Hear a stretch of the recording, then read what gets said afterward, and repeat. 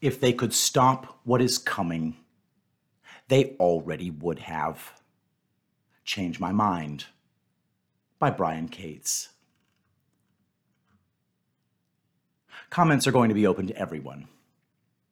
Even as the illegally created J6 committee begins its absurd theater with tonight's televised hearing, nothing can stop what is coming. There will be more indictments from Durham. The Biden crime family investigation will begin dropping its own indictments. There will be more absolutely repulsive revelations from the laptop from hell. There will be more 2000 Mules 2020 election theft indictments. There will be Supreme Court decisions on abortion and gun rights. Trump will continually growing stronger and stronger with each rally he holds, as the massive coming red wave gets bigger and freaked out Democrats realize their ability to fake votes is going to be outstripped by the sheer numbers of their own base who are deserting them as they get brutally red-pilled over the past year and a half. And all of this will be happening with Biden in the White House. They can't blame Trump for any of this, even as they scream in confusion over the fact that Biden, for some strange reason, is somehow powerless to stop any of it. What's the point of sticking your neck way out there to steal an election by inventing most of the 81 million votes this massive loser supposedly got, if he doesn't have the power to prevent any of these things from happening? They no longer have control of the narrative shaping in this country. It's gotten away from them.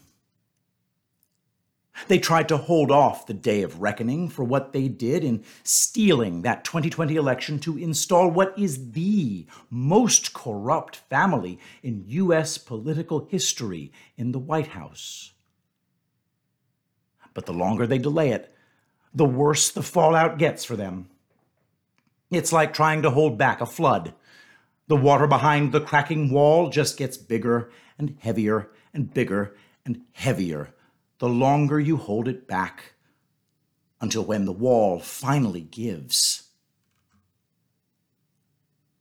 Now they try to tell you absolute disaster is coming for Trump and his base. They are all going to be hounded from public life, prosecuted, completely and totally disenfranchised, and rendered radioactively toxic, and ended as a political force in this country. That's what this absurd J6 committee street theater is all about tonight. That's the narrative they're trying, oh so desperately trying, to sell the country and the world.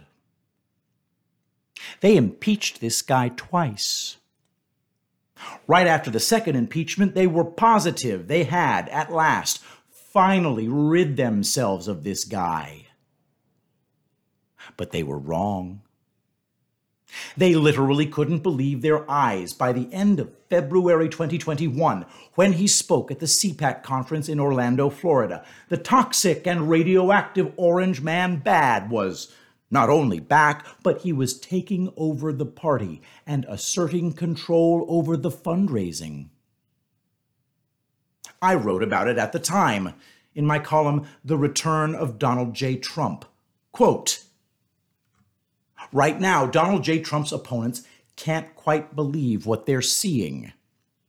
Just a few short months ago, the swamp denizens of Washington were breathing sighs of relief. They had done it. They had defeated the awful Trump, handed the White House to Joe Biden, and could now begin implementing all their cherished plans for a post-Trump America.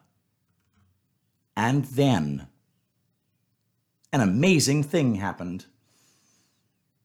A twice impeached former president who had supposedly incited an insurrection at the Capitol building on January 6th has returned, and he's looking stronger than ever. On the night of Saturday, June 5th, Trump emerged to give only his second public speech since leaving the White House this past January.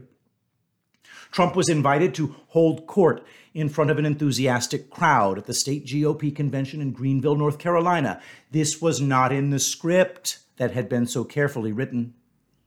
The former president is supposed to be a historical footnote at this point. He's supposed to be utterly destroyed, completely irrelevant, so radioactive nobody will go near him. Not only is Trump not sulking in private in utter disgrace, he's now exerting more direct control over the GOP than he ever did when he was in the White House. End quote. Yes, I'm allowed to quote myself. It's one of the awesome things about running my own website and being my own editor and stuff. At Uncover DC, I wrote about how Trump was not only not being marginalized in GOP circles, but he was exerting far more control over the party and especially its fundraising than he ever had when he was in the White House. From Uncover DC, an outsider again, Trump begins taking over the GOP's fundraising. Quote, just 3 short months ago, the GOP establishment wing in Washington, D.C. and around the country were popping the champagne corks and clapping each other on the back. Sure, they'd just lost the White House and the Senate while the House narrowly remained under Democrat control. But on the bright side, Donald J. Trump was gone now. At last, the rhinos could begin their long anticipated strategies for life after Trump. And then, all of a sudden, end quote. They can't get rid of this guy. They've tried everything they can think of ever since he announced he was going to run back in 2015. I'm telling you, it doesn't matter what they do. But here they are, trying again out of sheer desperation and mounting horror, trying to make the case to the country that Donald J. Trump incited an insurrection at the Capitol building on January 6, 2020, a narrative that is so false, I was deconstructing it 2 years ago right after it happened, and none of the facts have changed in the interim. Quote, an unconstitutional farce of a Senate show trial from the Epoch Times.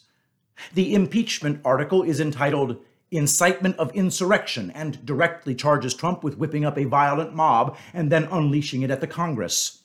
There are multiple problems with this narrative. 1. Official court filings reveal that some of the alleged key instigators of the violence at the Capitol building had been planning their attack for days in advance. This means their attack could not have been incited by listening to Trump's speech. 2.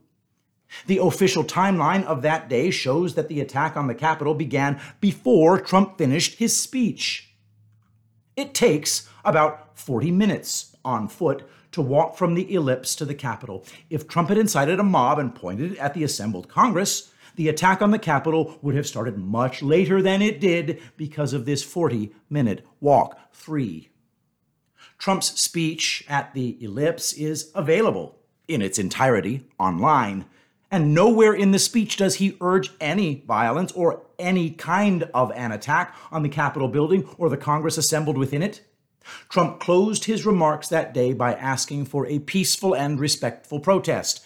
Somehow, his calm statements about walking down Pennsylvania Avenue and peacefully protesting with the crowd outside the Capitol building is transformed by his detractors into his raging for them to storm the building and to attack members of Congress. 4. There has never been such a thing as an unarmed insurrection in American history. The Shays Rebellion of 1786 to 87, the Whiskey Rebellion of 1791 to 1794, and similar insurrections were lengthy events that spanned weeks, months, sometimes even years, that involved armed people attacking state and federal authorities. This event at the U.S. Capitol building was not an armed insurrection of any length. It was several dozen unarmed people forcing their way into a building and occupying some offices for less than an hour.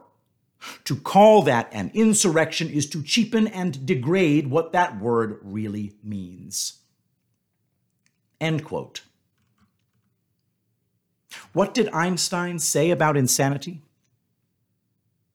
Nothing these idiots do in these J6 hearings is going to move the needle towards any further disenfranchisement of Trump or his base. Everybody already knows it's all bullshit. Millions of people have awakened now that were slumbering peacefully the first time they tried to sell this completely fake insurrection narrative to the country. They have an even less chance of success than when they tried this crap back in early 2021. Nothing can stop what is coming. And you can quote me on that.